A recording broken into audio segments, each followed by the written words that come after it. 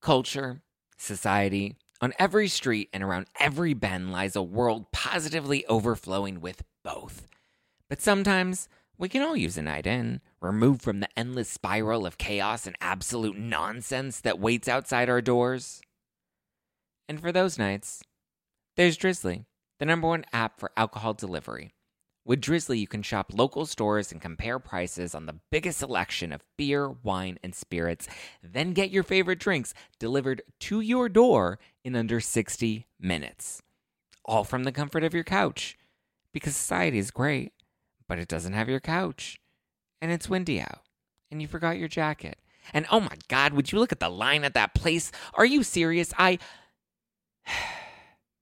So download the Drizzly app or go to drizzly.com. That's DRIZLY.com today.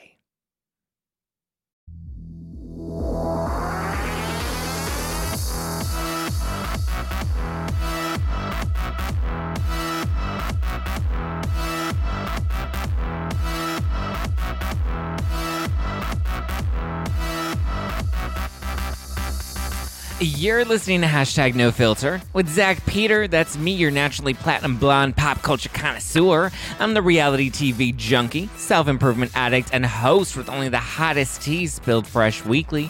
For more hot takes, go and give me a follow at Just Plain Zach. I always keep it funny, and I always keep it cute. And if you're like me and you want to stay up to date with the latest reality tea, just go and give us a follow at NoFilter with Zach on the Instagram. Or you can always join our private Facebook group. The link is in the description below. I hope you are sipping on some fizzy Housewives-inspired rosé right now, packing a punch at 14% alcohol by volume, but less than a gram of sugar. You can head over to nofilterwine.com to stock up on your Housewives-inspired rosé. We have cans inspired by Beverly Hills, New Jersey, Atlanta, and New York. Who knows what's happening with New York? Is it coming back? Is it never coming back? I think it'll come back eventually, which is why you should stock up on wines that while you don't have your New York in your life, you can have some mention at all rosé.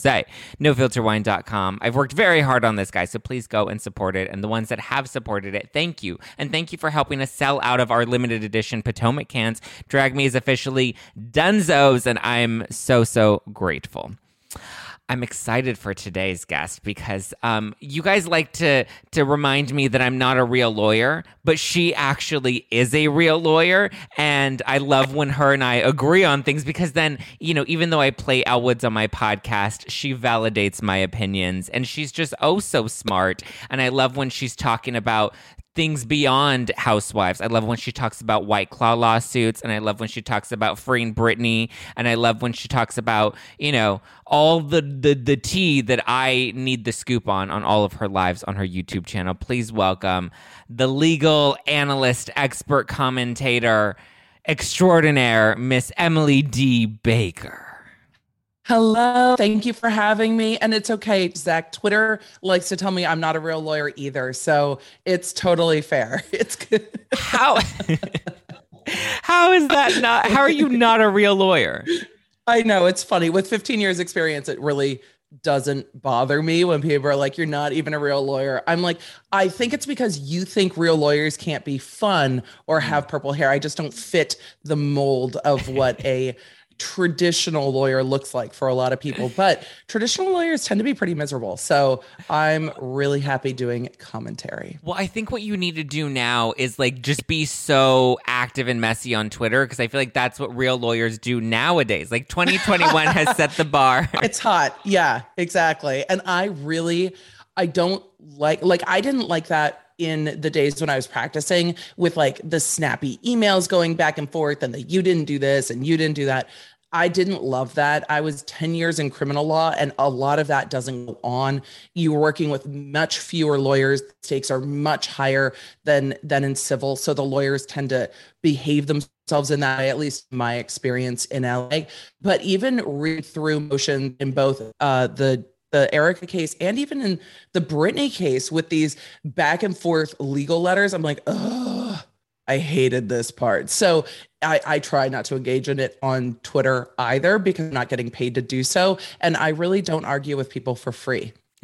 See, that's where I'm at. That's the level that I'm at. I'm like, you know what? Bravo, give me a reality show and I will, I will Brandy Glanville it up for you at this point. Right. Let's go. It's that's in Clueless where she's talking about coming down the stairs and being like, my dad is a litigator, the scariest kind of lawyers. And he charges people $500 an hour, which tells you how dated it is. Cause now that would be like $2,000 an hour, but charges people $500 an hour to fight with them. But he fights with me for free. I'm like, yeah, we don't fight with people for free. I will chat about a topic, but no, if you want me to engage at this point, it has to be on behalf of a client and I'm just not available for it. So, the legal sparring, why waste your energy with it? But I love it. Yes. That's my energy moving into 2022. If you I want don't to fight fight with people for free. Yeah, I don't fight with people for free. Put some money on my name and we'll go. I love it. First of all, Britney is free, right? Like that's like a real Britney's thing. Free. That's not a headline. I feel like do you want to touch on it real quick? Yeah. Only because it's so fresh that everyone's like so excited about this. And last time I said Britney was free, people were like, she's not really free. And I'm like, okay, but let me have Emily explain that she is now headlines. Free. Yes, the headlines have been so misleading in all of this. And there was a motion her dad filed and leaked it to it seems that it got leaked to the press because his attorney was like, we didn't leak anything. I'm like, the entire press had it before Matthew Rogar. Britney's attorney had it before it was stamped in the court. So somebody gave it to them because they all had it first, including me, because I reached out to contacts I had and I was like, do y'all have this? Because it wasn't on the court website yet. So yes, the media all had it. But in this case, this was a motion her dad filed and it felt like a temper tantrum of emotion. It's like, fine, if I can't have her, nobody can. We should just end the conservatorship. And her lawyer was like, touche. I will join in your motion. Let's do that then. And it got put over until November 12th, and the court granted the motion to terminate and end the conservatorship of the person in the finances, leaving open room for the financial part to get wrapped up. And that's going to take a lot of work because all of Britney's assets that were in the conservatorship, they have to be changed over into a trust for her that will then be managed by business managers and money managers like most celebrities do anyway. And so moving everything into a trust, moving her companies out of the conservator's name and into right now the temporary trustee's name, but into whoever she deems appropriate. Those LLCs will move over ownership of her trademarks, things like that. So that's going to take time, but it's paperwork. If she wanted to get on a plane and go to Bora Bora today, travel restrictions aside, she could just do it. Like she can just do what she wants. So there are things in place to protect her money. I see people on Twitter saying kind of heinous things. Well, this is going to be a year and she's going to be bankrupt. And it's like, no, there's still a business manager. There's still people involved. I imagine her attorney is still going to be involved with her for at least a year, if not longer. If I was Britney, I'd be like, what do I need to pay you monthly to just answer my calls? Like just be on retainer. I mean, you don't need 7 like Lisa Barlow, but like 1 will do. So I think Britney will keep him on retainer and he's going to continue investigating this, the money stuff for a while. So there will be more court dates, but they're not about her personal autonomy and her financial freedom. That has happened. So # freed Britney. It's amazing. Freed. Yes. Yeah. So speaking of Lisa Barlow, we are fresh off of this weekend's episode of Real Housewives of Salt Lake City, highly anticipated. We finally saw the Jen Shah arrest. We saw the women's reactions. We saw Lisa Barlow on the phone with all of her. Why do we need that many attorneys? Is there a real legal reason why we would need so many attorneys? I can't fathom why there are 7 attorneys. And I don't know if this is she said, I have 7 attorneys on retainer. Now, I can understand having like an attorney. I mean, I don't know how big her businesses are, so this is speculation, but I could see having an attorney that deals with intellectual property and like trademarks, one that maybe deals more with contracts, one that deals with litigation, one that deals with like personal family matters, and then maybe one for taxes. But you generally wouldn't keep those people on retainer all the time. And if you have a lot of stuff coming up with a business, you would generally have one law firm that has lawyers in all those different areas on retainer and not necessarily have that many individual lawyers. I wonder if she was kind of bolstering a little bit. And some of these are friends and acquaintances that are also lawyers and they're not actually on retainer. Because I can't see why you would have 7 lawyers on retainer unless you're James Spears and trying to trap your daughter into a conservatorship to steal her money, allegedly. What were your thoughts of Salt Lake City? This episode I thought was phenomenal. The responses to the arrest, I think we have more to touch on there. I was so off put by Meredith in the bathtub. And I can't move off the point. You're hosting people at your rental. Like it is her trip, right? She's the host. Have a cheese plate and a hot toddy and be ready to welcome the women in. I've never seen someone not welcome people to the girls' trip. And how long was she in that bath? How cold was that bath water? Why is that the choice that was made? I'm so confused. Yeah, because she was in it before Mary got there, and then she remained in it. And by the time the other women came, and there were still bubbles, like the bubbles, like they she was adding bubbles and adding water. Like, how long was she in the bath? I needed to see the pruniness on the fingers. Why is that the choice? That's too much time in the water. You're right. The fingers would be pruny. You're going to be bloated because your body's just soaking in all the water. No, thank you. No, thank you. And, when we Tamara Judge in the bath with Eddie, like way back when, even then I was like, why is this the choice you're making with a camera guy standing there, sound standing there? Because you'd have to have a boom mic. You can't be mic'd in the bath. Like this is a choice that you have to discuss with production. And you've made that choice. And have they all then seen you naked getting into the bath? Yeah. Yes. Yeah. Why is the choice? It always blows me away when people are literally in the shower or in a bathtub filming for a television show. Yeah. I mean, I would probably do it. And it's like Jen Shah's getting arrested. I'm getting in the bath. Like I'm having my moment this show because she already knew it was going on. Yeah. Was she trying to appear unbothered? I can't with it. It was so strange to me that was the decision. So can you explain what the charges against Jen Shah are? Absolutely. And we saw the women trying to figure this out and referencing like Ozark. Yeah. Like we know what's going on. It's only 2 charges, the conspiracy to commit wire fraud and conspiracy to commit money laundering, plus a forfeiture charge. So that's what Jen's charged with. Those 2 charges, that's also what Stuart Smith is charged with. And just that, the kind of business opportunity scheme, which actually was broken down pretty well by Whitney. Like, what does Whitney know? And I didn't know if Whitney was speculating or if Whitney's really talked to Jen a lot about her business, but Whitney had more information. Once that article came out with the charges, Whitney's like, oh, she's doing this and gaining leads and selling them bullshit and blah, blah, blah. I'm like, how did you put that together so fast? Or is it speculation? I have a lot of questions about what Whitney knows. I'm sure Whitney and Heather and Lisa know a lot. I also loved how like unbothered Jenny was about this. She's like, they obviously have a warrant and they're coming to arrest her, and I'm just going to open up her bag. And she's like, I don't know why you guys are tripping. This has nothing to do with you unless you know. Like Jenny was just so like not. She's like, I just want to get on with this trip. Jenny was like, can we just have some Cheetos? The amount of snacks this group of women have, I have never seen this many snacks in a girls' van. Like, these are the snacks Ramona needed on the way to Black Shabbat dinner because there was not enough snacks in that van for her. This van had like movie theater boxes of candy and Cheetos, and I was living for the amount of junk food that the women had in that van. I thought it was great. So good. Okay, so let's break down the 2 charges against Jen. I know Whitney broke it down, but I think, can you explain it in legal terms what her business was actually doing and why that was so, as Heather Gay says, unsavory?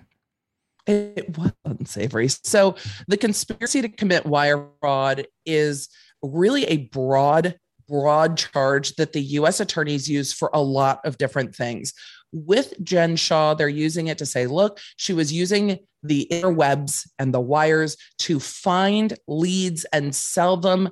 Essentially fake businesses is what they're alleging. Yeah. So they were taking these leads, selling the leads to sales floors, and then she would get a percentage of everything they were sold. The allegations are she wasn't they weren't actually getting what was being sold to them. This scheme goes way deeper as charged to some of the other defendants, but she's charged as the one bringing people into the scheme and then getting a portion of all the different sales floors as they would sell people. And they would tell people, oh, we're doing a website business and your website's going to sell things and make this much money. And we're going to get the website up and running. And then we're going to take care of your business coaching and taxes. And we'll do all these things. And then it's alleged that people weren't getting those things. And this has gone on for quite a while. She was investigated by the FTC and her businesses were sued back in 2012. This case has been going on for years, and the other co-defendants were sued in 2019 and indicted and arrested. The sales floors were raided. She knew that the feds fell down on these businesses before she started filming season 1. And then count 2 is the money laundering, which is moving money around in increments that are not going to be detected and moving them and alleging to have moved them into some offshore accounts as well. The money laundering, the feds are just going to take all these bank account numbers that they have and trace where the money went. There was also money, like large amounts of cash that were seized from both her house and Smith's house in those search warrants that were served, we saw on the show last night. So her business was essentially Jen Shah would go to like Grandma Sonia Morgan that's retired at home and be like, hey, I'm going to take your information, your phone number or your email, and provide it to this guy over here that's going to sell you a Norwegian football team that you can buy. And we know that the Norwegian football team isn't a real business, but they're trying to sell it to Grandma Sonia Morgan over there. As if it's a real business. And she's going to buy into it. And then she's going to get a portion of what they sold. And Jen would. It's alleged that she was picking, there were multiple sales floors across multiple states. It's alleged that she was picking, hey, these leads get sold this product, and that those leads were being scraped off of websites. So if you're landing on a, job opportunities from home website that you're entering in your information for something, some free information, and they're then calling you up on the phone. A lot of this hard selling was done over the phone. So they're calling you up over the phone. And that's why the kind of telemarketing scheme is alleged. They're calling you over the phone and selling you this thing. And then the high pressured sales of calling you back. And if you just invest this, you're good at this, and making claims about what returns they're going to get. And the defense has made it really clear in their motions as this thing is going towards trial that some people did make money off of these websites. So the argument from Jen's side is going to continue to be, this isn't criminal. This isn't wire fraud. If it's anything, it's unfair or illegal business practices, which is a civil matter for fines under the FCC and not a prison sentence for up to 30 years. And the AUSAs are like, yeah, no, we don't believe you. So being that we see Whitney and Heather talking about knowing the inner workings of Jen's business, but not fully understanding it, is it possible that they could be implicated or questioned or brought into all of this? I don't think so. I mean, even if they knew what she was doing, I can understand. And I do believe Heather. I think Heather's a fairly earnest, open book housewife. I don't think she's very calculating. I think the things that she thinks just kind of fall out of her mouth. And when she was saying, I thought it was unsavory, but I didn't think it was illegal, I think a lot of the women are probably in that boat where they're like, this seemed to all add up. It didn't seem to make sense. But, internet marketing is this kind of big amorphous thing, and who knows how people make money on the internet. And, what do you mean you make money on YouTube videos? I think people still don't understand the way that internet marketing works. And that's what Jen Shah was kind of selling her business as in lead generation. But can they be implicated? Not unless they were selling people as well. If they were telling people, hey, I've got this friend, you need to connect with her, and they were bringing in leads too, there's always that possibility. But the AUSAs have charged so many people in this. Anyone who's implicated, they would have already charged because this is getting to go to trial.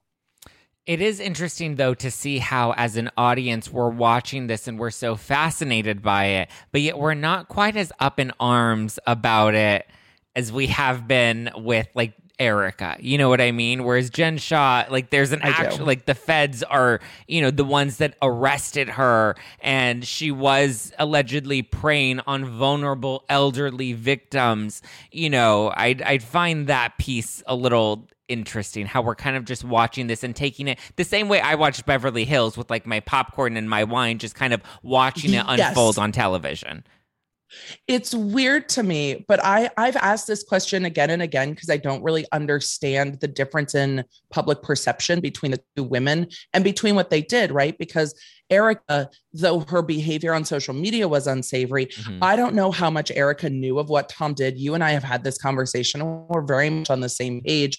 With Erica spent the money, but I don't know if she knew where the money was coming from, where Jen Shah knew where the money she was spending was coming from because she was the one doing it. The AUSAs have called her one of the most culpable, meaning the most responsible for this scheme, one of the very top defendants. Like if it weren't for her, they wouldn't have brought the people to be defrauded. So she has a very high level of responsibility here, where Erica didn't owe a duty to Tom's clients. She didn't owe anything to them. The other lawyers did, but Erica, I don't know how much she knew about where the money was coming from. So when I asked that question, a lot of people said, look, people were rooting for Erica. People liked Erica. People were like, 40-year-old icon queen. And as a 40-year-old woman who changed careers, I get it, where you're looking at this woman being like, yeah, I've had kids. Yeah, I've been married, but now it's expensive to be me. I'm going to be a showgirl. I'm going to be over the top.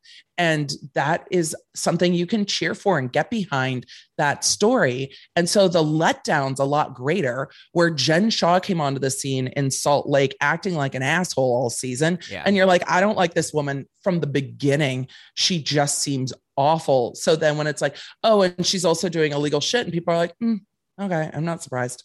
So it's interesting to me, but that's kind of the feeling I'm getting. Is there a chance, because she's like tweeting and Instagram storying free Jen Shah, she's going to hire Kim Kardashian as her lawyer. Is there any opportunity that she gets out of this, without doing always time? A chance. There's always a chance. She's not going to plead guilty. There's always a chance you go to jury trial and a jury's like, a jury's Heather Gay. Yeah, it does seem unsavory, but is this really fraud? The thing is, the weight of the evidence that I will presume is against her, we haven't seen a ton of it, but the Southern District of New York has convicted everyone that's come in these 3 different cases, which is 30 plus defendants in 3 different related cases. They've all been convicted. So I don't think that's because they didn't have good lawyers. I think that's because the weight of the evidence against them is fairly high. The Southern District of New York, which is the U.S. Attorney's Office dealing with this case, does not play around. They do not lose a lot. And when they talk about prosecutors not losing, it's because they get to choose when to bring a case. They'll investigate something for a year or more and then go, no, we're not going to win this, so we're not going to go arrest people. So they have a lot of choice over what they bring in. I also think and I can't wait till the evidence comes out. There were a number of defendants in this scheme that pled about a month before Jen was indicted. And I think that they provided the last evidence that kind of tied this. She was not indicted with everybody else a year plus ago, 2 years now at this point. Yeah. Let's divvy over with a jury. Always a chance with a jury. You never know what they're going to do. And I think Jen has the money to kind of take it to the end. Yeah. It'll be interesting if Stewart testifies against her, because he's indicated that he's going to take a plea. Yeah. Which is so interesting that you see their relationship on the show now, which is the most we ever got from it. We didn't get this much of their relationship last season, and it seemed like a really close, intimate relationship.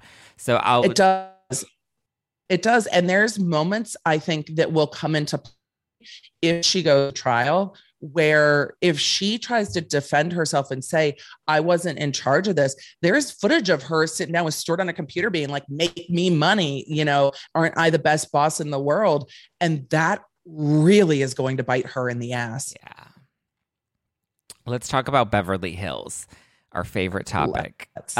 Before we dive into the Erica, Ron, Jay of it all, what was your response now digesting all 4 parts of the reunion? Were you satisfied with what we got from it? I was very satisfied, and I feel like we got a lot of answers that I had questions to. We do. There were things I didn't understand, like I wanted to hear more from Crystal. I wanted to hear more from Kathy. I wanted to hear more from the other ladies in a reunion. So I kind of don't understand why he didn't just do an Erica special with her, like a one-on-one sit down with Erica, and let it be, ask her those hard questions without the other women. I don't know if he was hoping the other women would hold her feet to the fire a little bit, but even when they tried, she bit their heads off, which he pointed out. Yeah. Erica looks like someone who's very much under a lot of pressure. And we really saw kind of the cracking around the seams at the union. And I think that was, I don't know what else people really want from her. I think she probably said more than she should. And I think she showed some vulnerability, but I know there's some that think it's calculated and aren't ever going to think anything that comes out of her mouth is authentic. And that's, you know, you can't fight with an opinion on that. Yeah. I just disagree. I think she was very honest in, why did you leave all these lawsuits pointed at me? And people are like, she didn't say anything about the victims. I'm like, have we not learned that she sees herself as the number one victim here and is very upset about it? Like, she's telling you her truth. You just don't like what her truth is. Yeah. Her truth is, this is happening to me and this is all I can see. But the biggest question everybody had coming out of it that they were upset that she didn't answer was the snow in Pasadena, Emily. Look, those stories make no sense to me. And it was very interesting when she's like, they say they can't find a police report. It's all very, very odd. Like, it's very odd. Yeah. I don't know where her son lives. It's, you know, so, and I don't want to go tracking it down. He's an LAPD officer who, by all accounts, has really fought to remain private. I had forgotten until the snow and the car flipping all came up that her ex was named Tom, and then her son is also named Tommy. And I'm like, why are they all named Tom? Too many Toms. Too many Toms. Way too many Toms. So one thing that I did have a question about that I feel like wasn't addressed at the reunion, that isn't being talked about enough, but that a lot of people seem to bring up in the case against Erica, is these lottery payments. Yes. What are the lottery payments, and how were they connected to her? The lottery payments are an issue. They are part of a fee agreement and an award for payment that the court approved splitting up. So instead of the money going into Tom Girardi's law firm, Girardi Keese, the money went directly to Erica in the form of this structured settlement, which is improper. I don't know how a court signed off on this. And it's when people ask me about this stuff in Brittany, they're like, but what about this? Isn't that illegal? And I'm like, no. And also a judge signed off on it. So now you've got to undo what a judge essentially said was okay, even though it's not okay. But what's being argued in the Girardi Keese bankruptcy with the law firm is that that's legal fees, payment of legal fees that should have gone into the law firm first. So that money should be clawed back and go into the law firm. It should have gone into Erica's bank account. I'm sure the IRS will be highly interested in this fee structuring agreement because I don't know if taxes were paid on that money or not. It's very odd why somebody would structure that money going to their spouse, but the other attorney did it too. I believe it was Keith Griffin was the other attorney. It could have been Lyra, though. I think it was Lyra because his wife was receiving it. Jacqueline, Tom's daughter. Yes, and then Lyra is his son-in-law. So this money was going to Erica, his wife, and his daughter in these structured settlements. And the money came from lottery winnings. So it was a client that it was the person who had been sued had lottery winnings coming in that were structured. And instead of those coming in, some of them were going out for the lawyer's fees that they owed. And that was very odd, the way that was done. So I think that the bankruptcy trustee for those monies will be able to resolve it and have Erica pay it back into the estate. It seems like the cleanest trace on all of this. Yeah. And that money those checks were being written in Erica's name and being deposited into her bank account. Whereas the 20 million, 25 million, that was all expenses paid, value received over the course of a decade. That's what it over seems. A decade, yeah. And money's paid to the credit card bills and what have you. It doesn't seem like other sums of money directly went into her bank account. Right. If they did, that'll be easy to track. Right. If it was not cash, it should have gone from one bank account to the other. What we've learned from the latest filings and the back and forth with Edelson PC and the bankruptcy trustee is that they are just at the beginning of a forensic accounting of this firm. The bank accounts weren't in really great shape. Right. Sorry, my as I need water. Yeah, which is what I've been saying for the longest time. Like, we need a forensic accounting before all of these big accusations and feelings that we're seeing on social media are coming forth. I was like, when they start to break these things down, which is going to take time, then eventually we'll be able to see stuff come to light, if there's anything to come to light.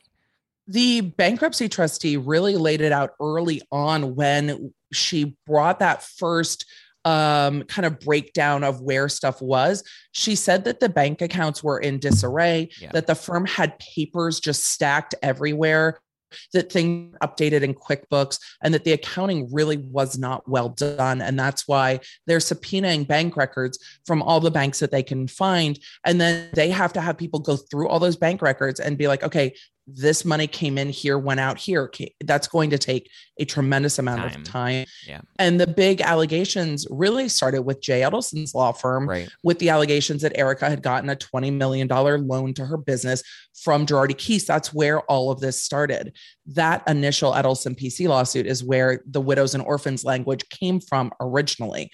So that's really kind of the tip of the iceberg with all of this, because Edelson PC is media savvy enough to have written a complaint that had enough like tea in it. People were like, oh, this is interesting. They referred to the divorce as a sham.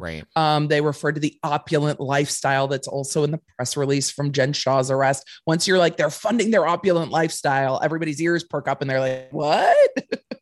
And so that was really where everyone started to look at what was going on at Girardi Keese before the bankruptcy was filed. So it's interesting to see what's going on inside now. And it's interesting to see what monies the bankruptcy trustee actually finds. Yeah. So one of the big questions right now is, was Ronald Richards fired, or did he voluntarily withdraw from the bankruptcy from the bankruptcy case or lawsuits? Because I've corresponded with both Ronald Richards and Jay Edelson offline, and they have both said they're both sticking to their sides of the story, where Ron is very much like, I'm leaving Housewives to spend more time with my family, and it was a mutual parting from Bravo. And then Jay Edelson is like, no, he was definitely fired, and he was probably fired for the threatening emails that he was sending me. I have a lot of questions, and of course I'm not involved in this. I am a commentator and a spectator on the sidelines, but it seems that Ron Richards has put in a fair amount of time and work into tracking down Erica. Legal motions have been filed, court appearances have been made, time has been spent, and we've seen him talk about the time he's spent and how much investigation he's done on social media. He's on a contingency agreement where until money comes out of Erica's pocket and back into the bankruptcy, he doesn't get paid. I don't understand the choice to walk away from getting paid for the work that you've already done willingly. It doesn't track with what I've seen online from him, and it doesn't track for me with what most lawyers would do. Okay. And also, Ron said in his departure tweet that was then deleted, I want to spend more. Our bigger mission is to do commentary. But back when he won the motions against Erica over what he was saying on Twitter, he did a victory lap on Twitter saying, I'm not restricted in what I can comment on. First Amendment, yes, right. There are some things you can't comment on, but he's like, I'm not restricted. I can still be on Twitter. I have a First Amendment right. So his reason for leaving that he initially put out there also didn't track for me. And so something happened. It might have been that the bankruptcy trustee said, what we're not going to do is continue to have this going on. It's distracting to the case. It's costing us more money, and we're going to part ways. Are you good with that? And he's like, fine, don't fire me. I'm leaving. So both might be right in that they came to him and said, you're going to get fired. And he goes, forget it. I quit. Very housewivesy of him. Yes. So then to clarify, so now he does not get his commission because he's no longer on the case and he didn't bring any money into the bankruptcy. Correct. Wow. Yeah. Wow. There's no way to get paid on a contingency agreement if you don't bring any money in. That is the upside and downside of that agreement, is that if you win big, but if you lose, you've put out a lot of money that you're not getting back. Oh, vindication feels so good, Emily. It feels so good. I mean, you've said, look, everything I've said has continued to check out. Zach, you don't give yourself enough credit. Your intuition because you need to read my ads and my comments on YouTube, and you'll find out why I don't give myself enough credit. Same, but here's the thing: your intuition is right, and you do the research, and you're like, I don't care how this plays out. I'm an observer, and I want to where the evidence takes me. Right. I want to follow where this story goes. I don't really care what the outcome is. These aren't my people. This isn't my life. Follow the money in this case. And so following the money doesn't make sense, because if I could understand if Ron was like, I'm quitting. My initial gut response to, hey, I'm quitting would be, oh, they've determined that there's no money there for Erica, which is what her lawyer has been saying since the beginning. Right. Her lawyer, Everett C. Borges, is like, there's no pot of gold here. There's no money. There's no nothing. Good luck to all of you getting, blood from a turnip. But if that were the case, then the bankruptcy trustee wouldn't be signing a new contingency agreement with new legal counsel as special counsel to go after Erica. Because if you've already determined there's no money there, you don't need another lawyer to keep pounding sand on it. So there's somebody that's been hired to replace Ron. Yes, he's been replaced. Does this guy have a Twitter account yet? I need to go follow. I don't know. I didn't go look. I imagine that we will not see the Twitter mess. But once the new lawyers came in, the Edelson PC motion that's going on right now, and we can talk about the ins and outs of that a little bit if you like. The opposition to it was withdrawn, and that's back in court tomorrow to see what happens on that motion. So it's interesting that, Ron is out and this new attorney came in, and then the opposition is out and everything seems to calm down. I understand why Evan was like, no, these emails are a problem and we're not going quietly into the night. So apologies, Jay, we got Jay, Evan, and Ron. We got all the dudes happening. And it's just an interesting turn of events that I never thought I would see happen in this case. That why would you go away from 40% plus costs of potentially $20 million? And if the money's not there, why bring in a new attorney that's going to need to get paid for their work? So Ron and even Evan have alluded to the fact that they don't think that Edelson is truly helping the victims, that his motives are questionable, and they've alluded to some unethical backdoor dealings. Can you explain what their accusations against Jay Edelson are? Absolutely. And it's really against, Edelson's firm, all of these things that we're going to talk about them in personal ways. All of these things are like, your firm's doing this and you're signing these deals. And even with Ron Richards, he was working for the bankruptcy trustee. So his actions reflect on the bankruptcy trustee for Girardi Keese. But the allegations were essentially, and they've been withdrawn because that opposition's been withdrawn, that Edelson PC didn't have a proper fee agreement. So they're not really still representing the Lion Air crash widows and victims. So they're not really altruistically going after this money. And if they're allowed to pursue Erica and get money back from her, that money might have been money that should have gone into the Girardi Keese bankruptcy estate. And then essentially they're jumping in front of the line to get back money that should go into Girardi Keese. So they're fighting over the same dollars, where Edelson PC is like, no, if Erica got money from the Boeing settlement, it was never the law firm's money in the first place.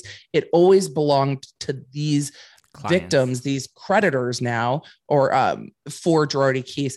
And so the money was never y'all's to begin with, because it was taken from these clients who it should have gone to. And we just want to trace back what Erica had. And they have reason to believe, based on redacted filings, that had what it seemed to me is they had like bank account here to bank account there, and we're tracing where the money went. That money came in from Boeing into whatever account it went into, and then went out to Erica, is what they're alluding to in their filing papers. What'll be hard to say is it didn't seem they had individual accounts for each thing. So how do you know that the money came out was the money that came in from Boeing and that it wasn't commingled? So the bankruptcy trustee rather have it under the bankruptcy umbrella.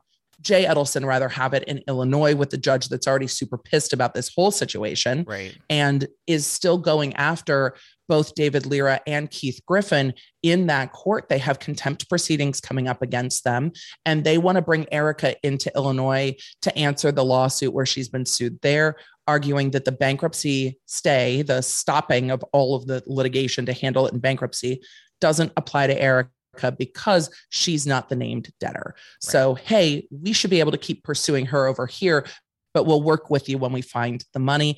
But the other argument on the other side is this is more expensive to Erica if she has to defend a case in Illinois. She has to hire other attorneys in Illinois. Her attorneys now aren't licensed there. They would need local counsel, the same way Girardi Keese hired Edelson PC to represent their interests in Illinois and their clients together in Illinois. So it would be more expensive for Erica, and that maybe is money that could just go back into the bankruptcy instead of defending on two fronts.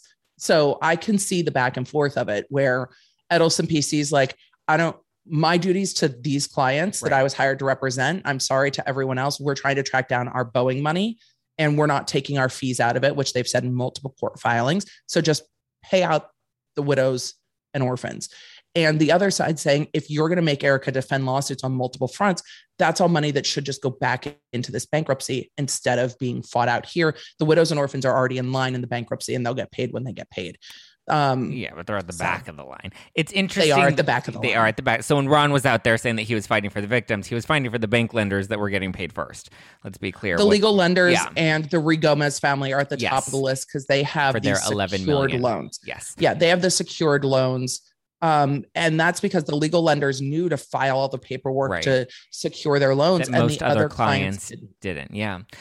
It is also interesting, though, just to toot my own horn, this legal strategy that Jay Edelson is now going with is a legal strategy that I broke down a couple months ago about how the former clients should be able to sue Erica or not just Erica, but David Lear and Keith Griffin, all these other players separately and individually because they are at the back of the list, with exception for the Ruy Gomez family, at the back of the list when it comes to the bankruptcy. And then, there was the argument, well, is the bankruptcy really fighting for the victims the way that they're claiming to fight for the victims, or are they fighting to help a lot of these lenders that gave Tom Girardi money that take precedent over it depends on how you define the term victim, because technically they are victims, but they're not the former clients that are claiming that they didn't receive their settlement money.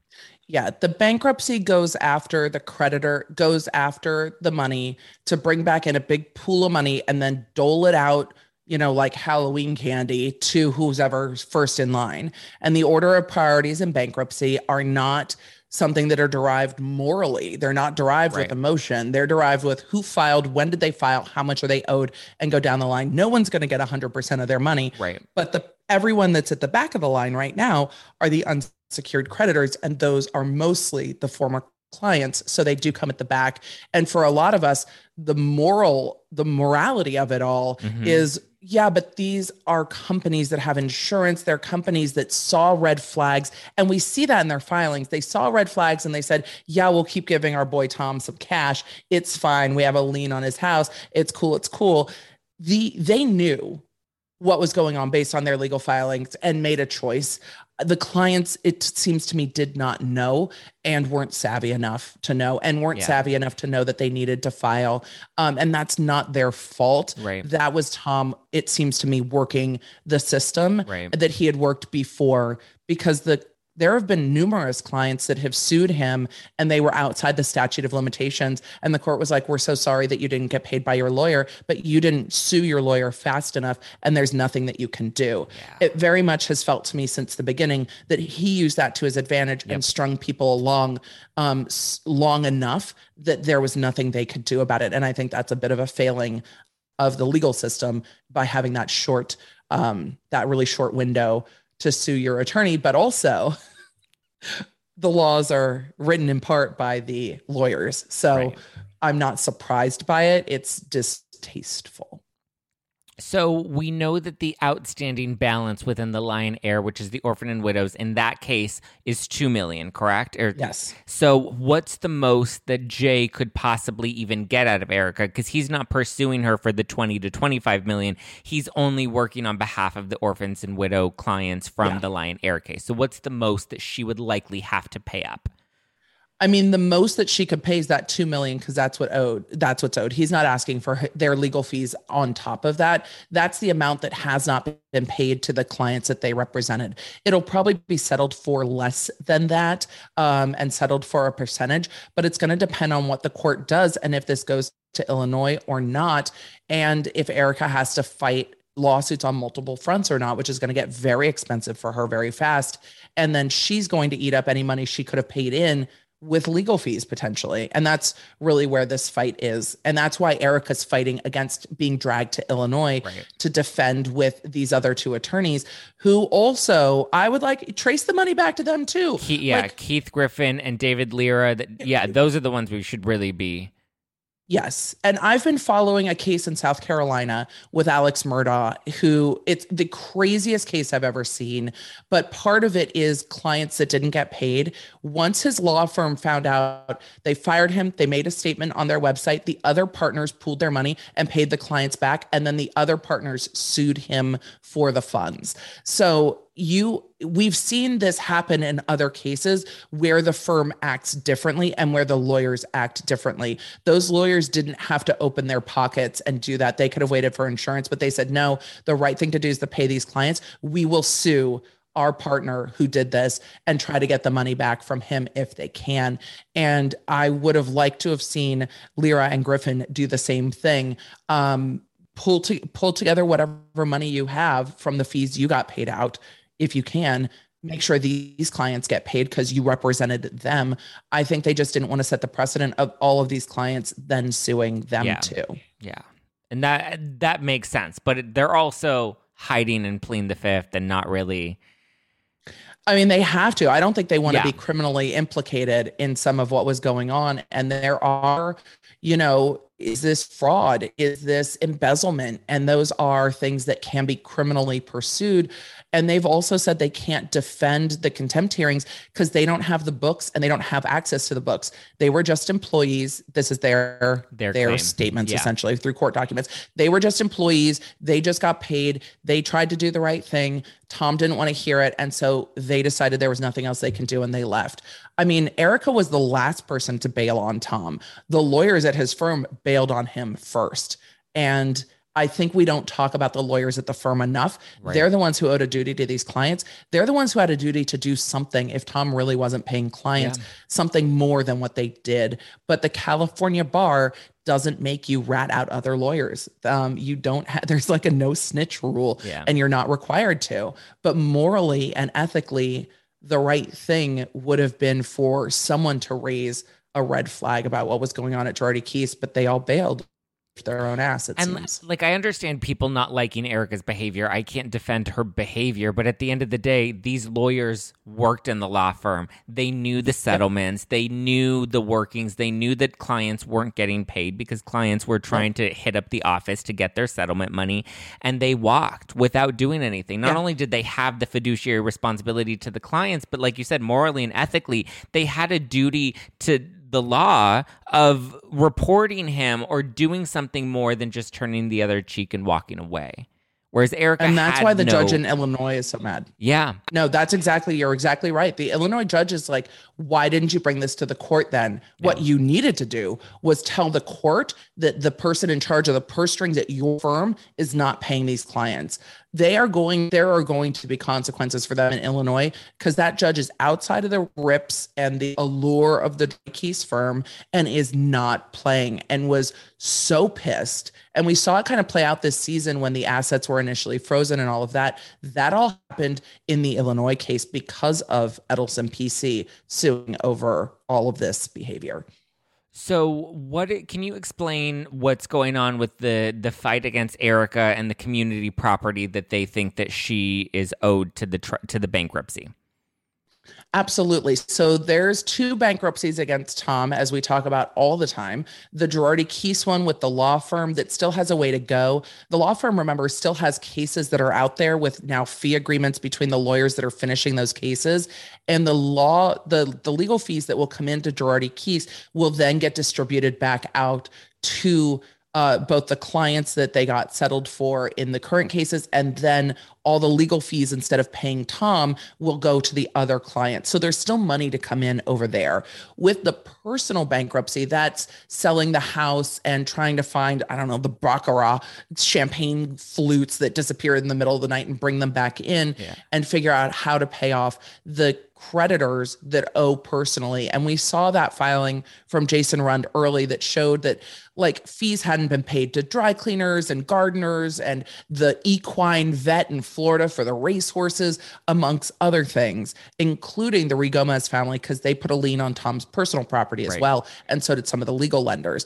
So there is a special litigator hired there as well. You wouldn't know because he doesn't tell you on Twitter, but Boris Trazian is dealing with that side of it, from Max Law Firm, trying to figure out what Erica has that might be community property. And it's not super cut and dry in California. What isn't is community property. What isn't gifts. She's trying to say a lot of the property that she was given, the Chagall, the ring, all these things were gifts from Tom, where the bankruptcy is going to argue, no, those were paid with community funds. Those are community property. Those items go back into the bankruptcy to be auctioned. And we might see an auction like we saw from the law firm. Who knows what we'll see from that auction? I mean, is the Chagall going up? I mean, that might sell better than the Pasadena Mansion. So, and the Pasadena Mansion is still on the market and has not sold and has been tumbling in price. I wonder the state of the mansion and why it's not selling, because it's a big property. Well, who's really going to want to move into the mansion from the man that was ripping off the orphans and the widows? I mean, I don't know. Well, actually, you know what I want to see? OJ's house. You know what I want to see, though, Emily? Ron Richards was saying he was going to buy the house if it didn't sell so that he can help pay back the orphans and the widows. I'm going to hit him up on Twitter for that. And I'm like, hey, Ron, the house is still for sale. Are you interested? I did not. I didn't know he had said that. He said that a few months ago. Interesting. Eventually it'll be bought, or it'll be bought by a property management company. It will sell. I think people know it has to sell and know that the price will continue to drop because it's being sold by a bankruptcy court and not by an individual. So I think people are waiting to get a deal. I also think it was probably listed over what it was really, truly, genuinely worth. So one of the questions that people sent in was about Jay Edelson going after Erica for the $2 million, and if she has to pay that in Illinois, does that deduct what the bankruptcy can then come for her? Do they knock off $2 million from their pursuing her? It depends on how they track the money to her. The argument is, and we still don't know because there's not a forensic accounting. The argument from Jay Edelson is, look, we can track the Boeing money directly to her, so she owes it back to these particular clients. Where in the bankruptcy, they're like, we're tracking this other money that went to her. So it's possible that this is in addition to, but it's possible that when they said, look, we think she owes about $20 million that she got out of the bankruptcy, that $20 million does include this $2 million. But if it includes it, then it's money that was already owed anyway. So it's the same money either way. If she got $2 million that came out of the Boeing settlement, then she owes it back wherever it goes into. But if it goes back into the bankruptcy, the fees come out of it first. The bankruptcy trustee gets paid, whoever the special litigator is, and I forget the name of the law firm that was just appointed, they all get their fees out of that before it gets redistributed. Where if it goes through Edelson PC, they've said they're not taking fees and it would just go to the Lion Air clients. And we'll have to see how that all plays out. We will, and we'll get a ruling in court this week. I think, unless, of course, the court puts it over again, but it's scheduled for hearing this week on the 16th to see if they're going to allow Erica to be pursued outside of the bankruptcy. And the trustee just removed their objection. So it's very possible she's going to end up fighting this case in Illinois as well. But what Edelson has said is we want to investigate we want to be able to investigate where the money is, and then we will work with the bankruptcy court. So this wouldn't just be, I don't think Edelson's flipping the bird to the bankruptcy court and saying, we're taking what's ours and we're getting out of here. Which is what it looked like initially. It looked like he was just trying to jump the line. But now as the pieces are starting to shake out, which is why I continue to remind everybody, is like, let's see this all play out piece by piece before we make our judgments. And at the end of the day, their law firm's duty is to the Lion Air clients above all else. Right. That's who they're paid for. They owe them a duty. But as that settlement has happened and the case is closed as to those clients, there is ongoing argument about whether he even really represents those clients anymore, because the agreements were signed with Girardi Keese. And that's kind of where the perspective the bankruptcy court was coming from, is like, look, you're no longer local counsel. These cases are done. And you're just suing on behalf of your legal fees because you're not suing on behalf of the clients. So there is some legal wrangling that has gone on because of the procedural state of things. And that's very interesting. And that's where you got Erica filing in court saying that Edelson PC had an unethical and illegal fee agreement, but an illegal fee agreement in California is not necessarily an illegal fee agreement in Illinois. And so there was a lot of wrangling. And I think Edelson's statement and all of it was, well, we're not looking for fees. Why are we talking about this? Who cares? Right. But Erica's like, well, because I'm going after you and I don't want to fight this in two different courthouses. It's a lot more money. Edelson's claiming that he has concrete evidence that links the money directly to Erica. Yes. We obviously know that the evidence has been redacted, which Ronald Richards made a stink about on Twitter, but what could, aside from bank records, what could the actual evidence be? I think it's bank records. And it was interesting to me that Richards made a stink about it on Twitter, because when I went through the legal filings, Richards was sent a letter directly with all of that information in it that wasn't redacted. So it was redacted in the court filing, which Edelson should have made the motion to file under seal that they made, should have filed it under seal, then filed the redacted copy. But they sent Ron a really thorough letter saying, this is how we're tracing the money with all that information in it. That letter would not have been redacted. So it's interesting to me because I'm like, wait a second, I'm reading the back and forth in the emails. You got a letter that's not redacted, or at least that's what it seems. If Edelson sent that letter to him redacted, then I can understand that. Are you kidding me? But it looks like it's tracing bank records and knowing which bank accounts go to where, and tracing when the Boeing money came out, because they would have known when that got paid into the law firm, seen the bump in money, and then seen the money going out. Yeah. So bank records and timestamps, of when the transfers were actually being made. Because I did think that she made a good point, maybe not with this $2 million with Edelson, but she made a good point at the reunion of saying, well, if I'm being pulled into question for this money, then every other person's salary at the law firm should also be pulled into question as well. I don't disagree. But it wouldn't, salaries probably not.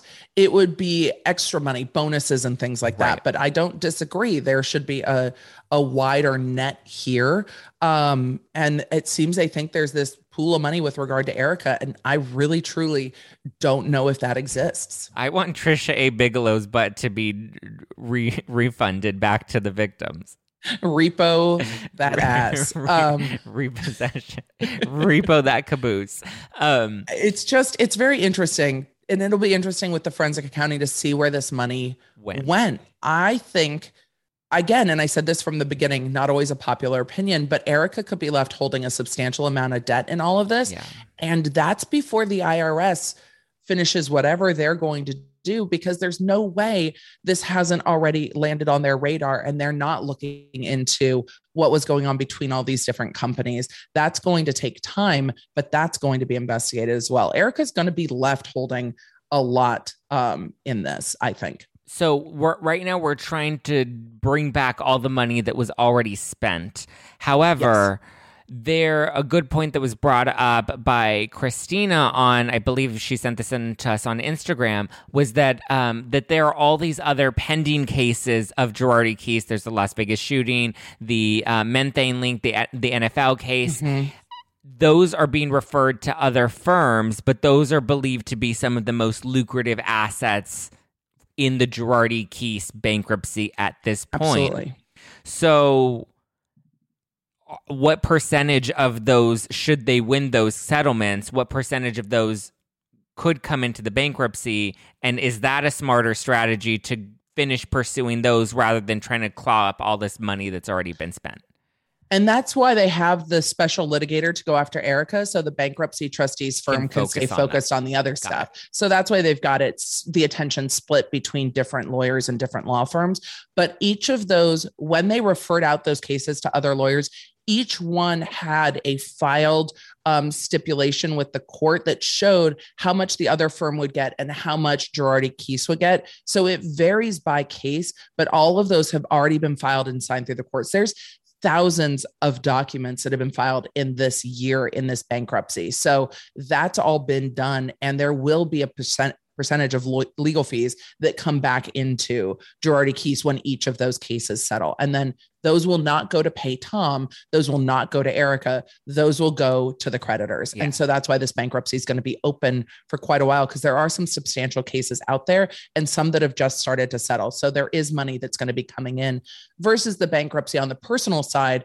It's the money that's coming in is selling off property, tracking down property, and trying to kind of disengorge whatever Erica has that's of value that might have been community property. And the trustee still gets a percentage of those cases, correct? So as that money comes in, they get a small fee. Christina is asking if they still get the 40%, but the 40% was only to Ron because he was special counsel and he was only getting 40% of what he pulled in from Erica. But yeah, it was different. Yeah, the trustee doesn't make 40%. No, the trustee's not on a contingency. They're on a fee agreement, and they get paid more like an hourly based on the amount that they're working. So whenever money comes in those agreements, and each time money comes in, like with the selling of the house in Palm Springs, when the money came in, you saw how much went to taxes, how much went to brokerage, how much went to creditors, and how much went to the trustee and to the trustee's attorneys that are doing this work, because the trustees also have law firms representing them.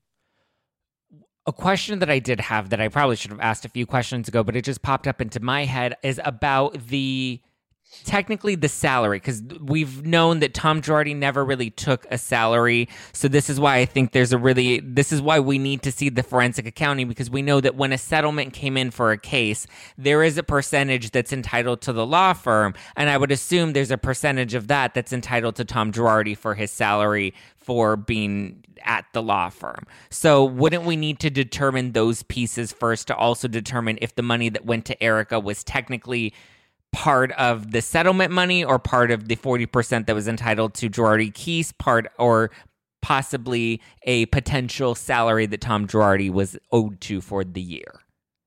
I don't think he had a setup like that, because he was running as a sole proprietor, which is very odd to me when I found that out. So he didn't really have a set amount.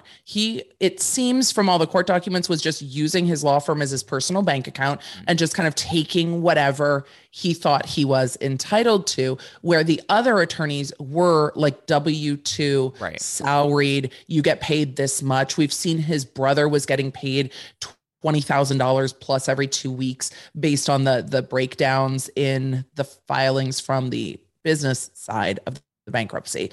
But Tom didn't have a set salary. He was just drawing off the business and running personal expenses through the business, which is going to make all of this more complicated about what was he entitled to and what was he not entitled to. Right. But when you go back a year and start to look at when the firm was starting to become insolvent, if he's drawing money off, they're going to say, no, you shouldn't have been drawing money personally. You were favoring yourself. That money should have been going to pay back creditors. So there will be a look into that, but there's only so far back they can go with how much money he took.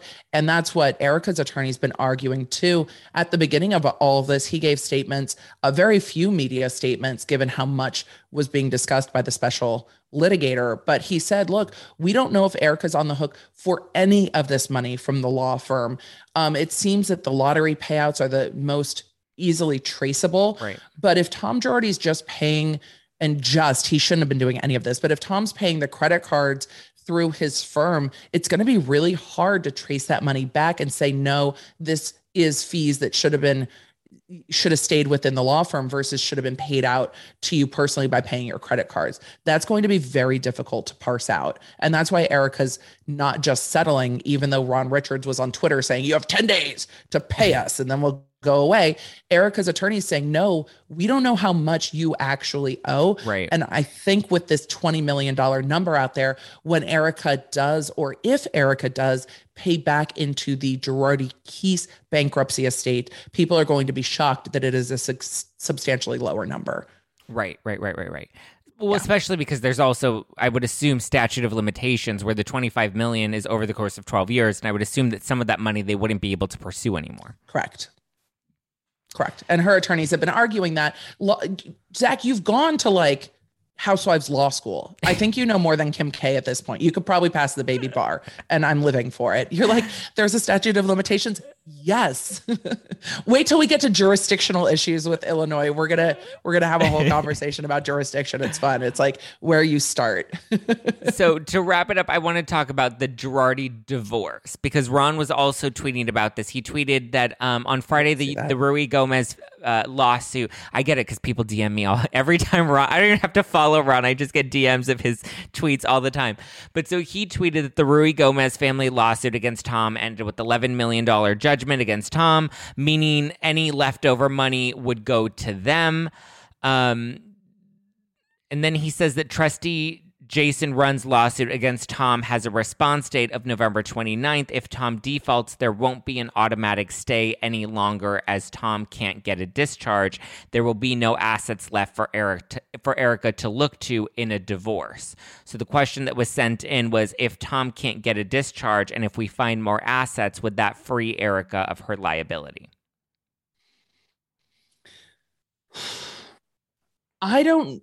Liability in the divorce or liability in the bankruptcy? I would assume the question is referring to the personal bankruptcy that Jason Rund is coming for her in with community property. I mean, if Tom can't get a discharge, she can still be on the hook as a co-debtor. So no, it doesn't clear her necessarily. It might open the door for others to sue her individually because it would start winding down the bankruptcy because there's no bankruptcy discharge, but it wouldn't wind it down immediately. So sorry, you threw me off because you were like, we're going to ask about the divorce. And then that's not really divorce specific. No, it's not, but it was, but once the bankruptcy wraps up, then they can go forward with the divorce. With the divorce, I think they're going to go for a contested divorce because of his competency and allow the court to just kind of rubber stamp it. No one gets any money. No one gets any spousal support. We just walk. You go your own way and you take nothing. But the bankruptcy is going to have to wind up first because there might still be assets she has to pay back in, if that makes sense. I think that answers the question. I think so. I mean, Ron's tweets are always very vague because they kind of go a roundabout way. Yes. So the Jason Rund suit is in the personal bankruptcy is very interesting, but it's alleging some fraud and malfeasance, and that can make it impossible to discharge the bankruptcy, meaning if any money comes back into the estate, if things are sold, that you can still be responsible for it if money is found later. Those debts don't just go away. They're going to continue to hang over your head. Normally, when the bankruptcy wraps up, everybody gets paid out. All of the debts except for government debts and a very few other things just go away. So if you pay 30% of it, then the rest of it goes away. And they're asking to not do that for Tom. And that would impact Erica as well because she's still married and she's still responsible for those debts. So then this may be where this question fits in is if let's say the divorce is finalized tomorrow and they're just like, okay, cut ties, walk away from Tom Girardi, does that free her of having to pay any of those debts while they were married? If they don't carry those debts over to her, yes. If it's like these debts are his and they stay with him, then yes, it could clear her out a little bit too. But it doesn't look like we're going to get a divorce anytime soon. It doesn't look like that's the priority. I think all of this is going to have to be done because it's still under the stay. But if the personal bankruptcy starts to wrap up and that estate is known, then you can start looking at dividing up the assets. But Erica's going to argue these debts are his debts, and they're going to be like, some of this is community property debt. Yeah. So the legal lender debt, though, I think is going to be squarely his because the Pasadena house is his. Yeah. Like she didn't have a ton of assets other than her closet, it seems. But from she Tom. did try to get that $600,000 from it, Emily. She did. She did out of the house, and she may be entitled to it. But even if she gets the $600,000 out of the house, that could be money very easily that's turned around and paid back into the bankruptcy of the law firm. I don't think there's a windfall for Erica in any of this. I think she's trying to pull money in because money's going to get paid out. I think at the end of the day, it's a net loss for her. Yeah. Well, I know I'm going to be ready to buy that tell-all book once this is all resolved and she's ready to make that paycheck. I will buy the tell-all, and if there is another auction, I'm very interested in what's going to be sold. I want the Panther ring. I mean, that's what I want to see. I don't want the lingerie that was found at Girardi Keys. Forget the lingerie. Let's see the Panther ring. Oh, Ryan Bailey that wanted the lingerie. I mean, it needs to go in I hope I need to message Ryan and be like, can you put this like in a framed shadow box and send it to Watch What Happens Live to go into the clubhouse? Like, I feel like it's kind of iconic. At this point, yes. I did bid on a few of those items and I got outbid on everything in the end. I was very disappointed, Emily. I mean, some of it was just odd to me, especially the legal chests? awards and stuff. Yeah. It was just odd. Or the giant photos of Tom Girardi. I mean, I definitely don't want Tom Girardi looking at me while I'm in my office. And a lot of it was just, I mean, I would have bid on wine if I was going to bid on anything, but a lot of it was just kind of, the whole thing is at the end of the day sad. And there's a lot of like intrigue in it. And as a DA, I enjoyed embezzlement cases and fraud cases because I liked looking through people's bank accounts. I'm that nosy bitch. I'm like, I get to trace your money and see where it's going and see what you're spending it on and how you're spending. I'm fascinated by that. And there's going to be that in the forensic accounting, but there's kind of this darkness overriding it because it's not just, oh, Tom didn't pay all these businesses. The human cost of this case is just so high that it takes a little bit of that kind of salaciousness out of it. And that's the same with Jen Shaw's case. It's the human cost of these cases is high. It's not just businesses that are getting screwed over. And that's where it's like this reality meets kind of this dark side of human nature that's colliding together. And we're just like, all right, well, I'm gonna get some popcorn and wine and we're gonna what happens. We're gonna watch. There was some dark moments with Jen Shaw's stuff. Yeah. Yeah. Oh, well, we'll see how this all continues to play out. I don't think either cases will be solved anytime soon. Oh, well, Jen's is supposed to have a resolution. Oh, if it has gets the to trial court date in March. coming up, it right? will resolve. The bankruptcies are not going to resolve quickly. We're in it for another few seasons, I think. So Jen could likely go to prison come March. Is that what we're saying? It's happening that soon? I mean, that's when her trial starts. I don't remember what the trial estimate was. It was a number of weeks. So March, April, we could have a resolution on her trial if it starts when it's supposed to. Oh, I think so. We absolutely could see that. I think that's when She by Sheree is supposed to drop. March, April, spring, summer, fall. Perfect. Perfect. Thank you so much, Emily, for chatting with me today and breaking all of this down. What are the hot legal deep dives that are going on your channel right now that people can go tune in for? We have been very busy over on the Emily D. Baker on YouTube between the Astroworld lawsuits, which is a tragic case. We've been following the Alec Baldwin Rust shooting because there's very interesting liability questions there. Another reality TV case that is way too dark is the Josh Duggar prosecution that is going to trial at the end of November. There aren't a lot of light topics. We're going to continue to celebrate Britney because we need some good news in our lives. And for a little bit of fun, Carol Baskin, Tiger King, is suing Netflix. And it's delicious. I love her. I just had her on a couple weeks ago. I love Carol Baskin so much. Like, just the character of her. I can't wait to watch Tiger King too.